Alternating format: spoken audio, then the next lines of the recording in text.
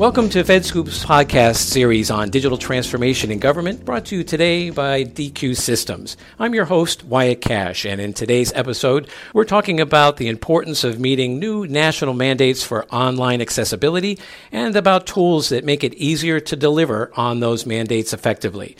Our guest today is Preeti Kumar, CEO and founder of DQ Systems, a leader in the field of information accessibility. Preeti, welcome to the program. Thank you, Wyatt. Pleasure to be here and to speak to your audience. Terrific. Well, as many government sector leaders know, new federal mandates came out in January of this year concerning online accessibility to federal websites, electronic content, and information technology. The rules are primarily aimed at aiding people with disabilities and represent a significant update to what's known as Section 508 standards and Section 255 guidelines for information and communications technology. Among other things, the new rules require agencies to take a fresh look at their electronic documents used for official business, such as notifications, administrative claims or proceedings, notices of benefits, employment opportunities, forms, training materials, and much, much more. But we like to get into what they now must do to meet those mandates. So, Preeti, let me first ask,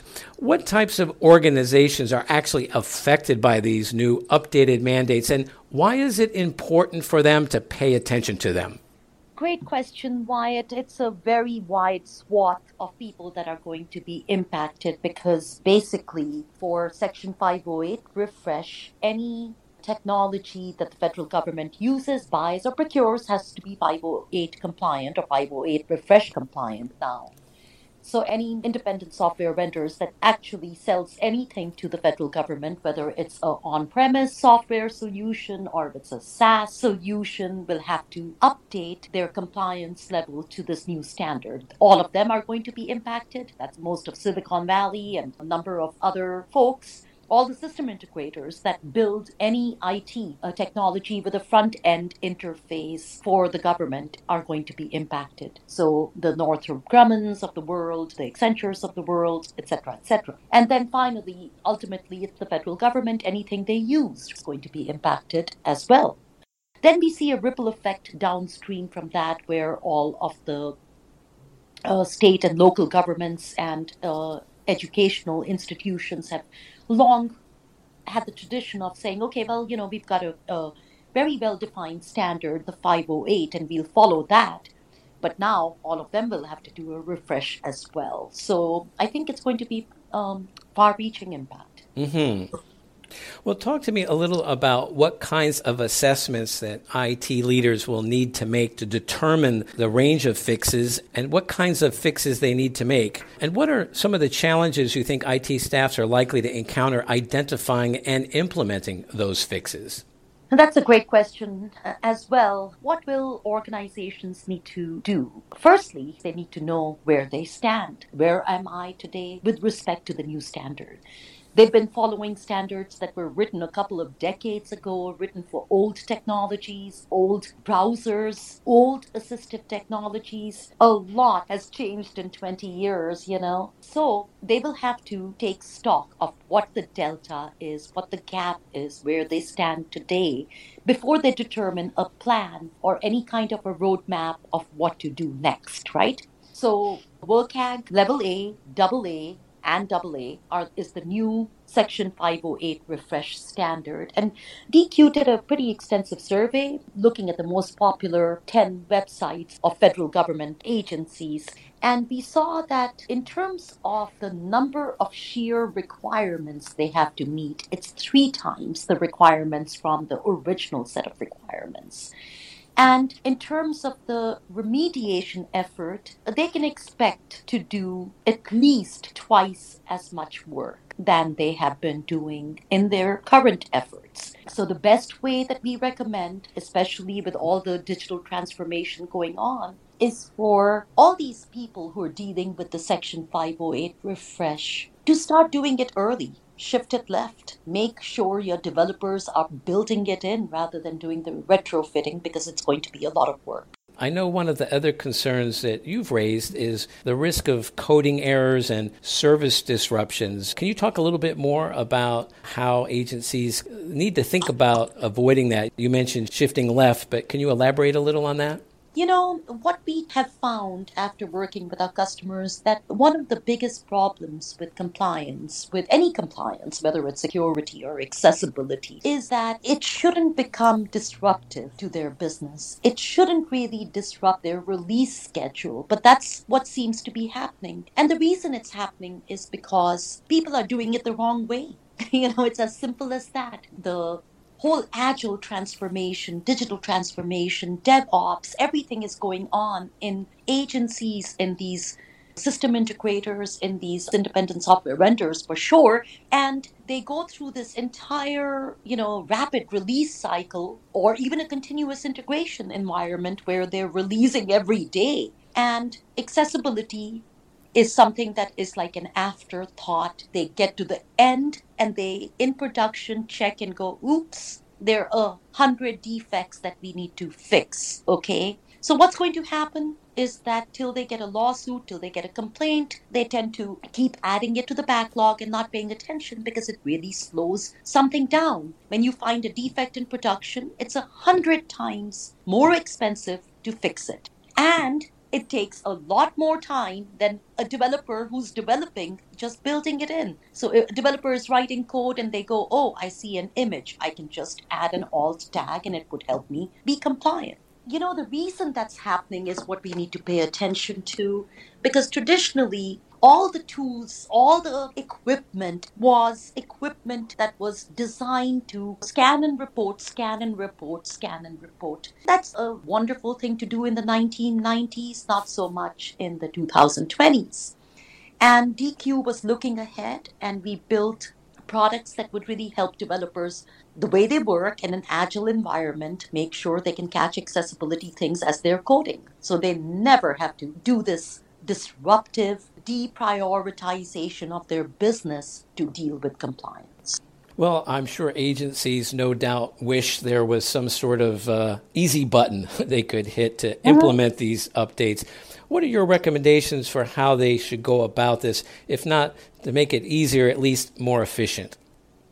I think key to making things easy is automating as much as you can. There are different ways of automating things, but shifting it left, letting developers prevent the issues from ever being introduced in the first place is really a big part of making accessibility easier. Another really important element of making things easy is the education or the training. There is no university trains people on accessibility. There's a big gap in training, in education of people coming out of any computer science or information systems program of knowing what to do with accessibility. Giving them easy, digestible way to learn what they need to do just in time when they need to know it. That's how we learn today. Give me a little video snippet, a little contextual help in the tool that I'm going to be using is very important. So automate as much as you can, which is what we have done with our Axe Core open source rule engine, which helps automate. So automation, on-demand, digestible training. If you do nothing else, that will help you get much closer to that easy button. I'll tell you that. Can you offer an example of how specialized tools like those your company offers has actually helped agencies reduce the risks and the costs associated with implementing agile development changes, and in particular, like those that are coming down the pike here now with the 508 standard and the 225 mandate? Anybody who actually browses a website or mobile applications will see that we have gone through a big transformation in way information is presented to us as users, right? You don't have oodles of web pages and links that you have to go through. Pages are being dynamically updated. In fact, they don't even change. It's a single page app. But that single page app is developed by many developers, many different developers who are in charge of little pieces of that page, right? The way these developers work is everything is changing underfoot and they're changing with that. The pace of change is mind-boggling. But What you ought to be able to do is give them a way that accessibility is just a part of their tool set. They don't have to go and work in a different way. They don't have to learn anything different. It's just there. How to fix it is right there. And most developers today use browser dev toolbars like the Chrome dev tools. And our tools are built right into that, so as they're doing their everyday job, they can build in accessibility. In fact, Google had their own rule engine, and they decided to put that project to rest and use DQ's open source Axe Core rule engine. So it's become a de facto standard, really. And the goal was that people who are worried about security and all the enterprise problems, right? My set of rules that I have to follow in a secure environment would be able to still have these de facto rules that are accepted by organizations like Google and Microsoft and have contributions from Oracle, and yet be able to use that same rule set in a commercial, safe environment using our products. How it can save them time and money? It removes that afterthought step, making it part of business as usual.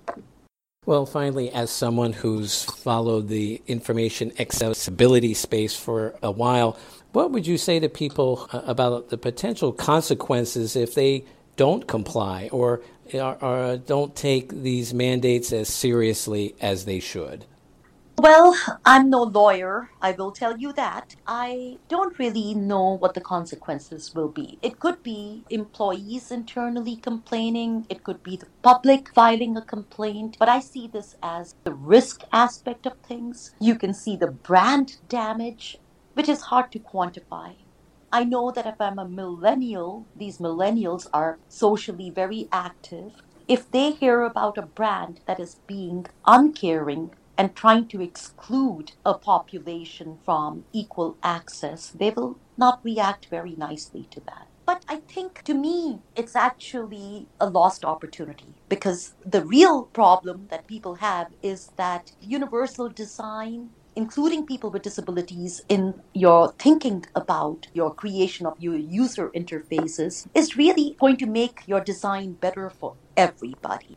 Well, I'm afraid that's all we have time for today. Preeti, thanks so much for joining us to talk about the new federal mandates coming out concerning online accessibility for federal websites and electronic content. And thanks to DQ Systems for underwriting today's episode. Look for more of our coverage on digital transformation in government on fedscoop.com. This is Wyatt Cash. Thanks for tuning in.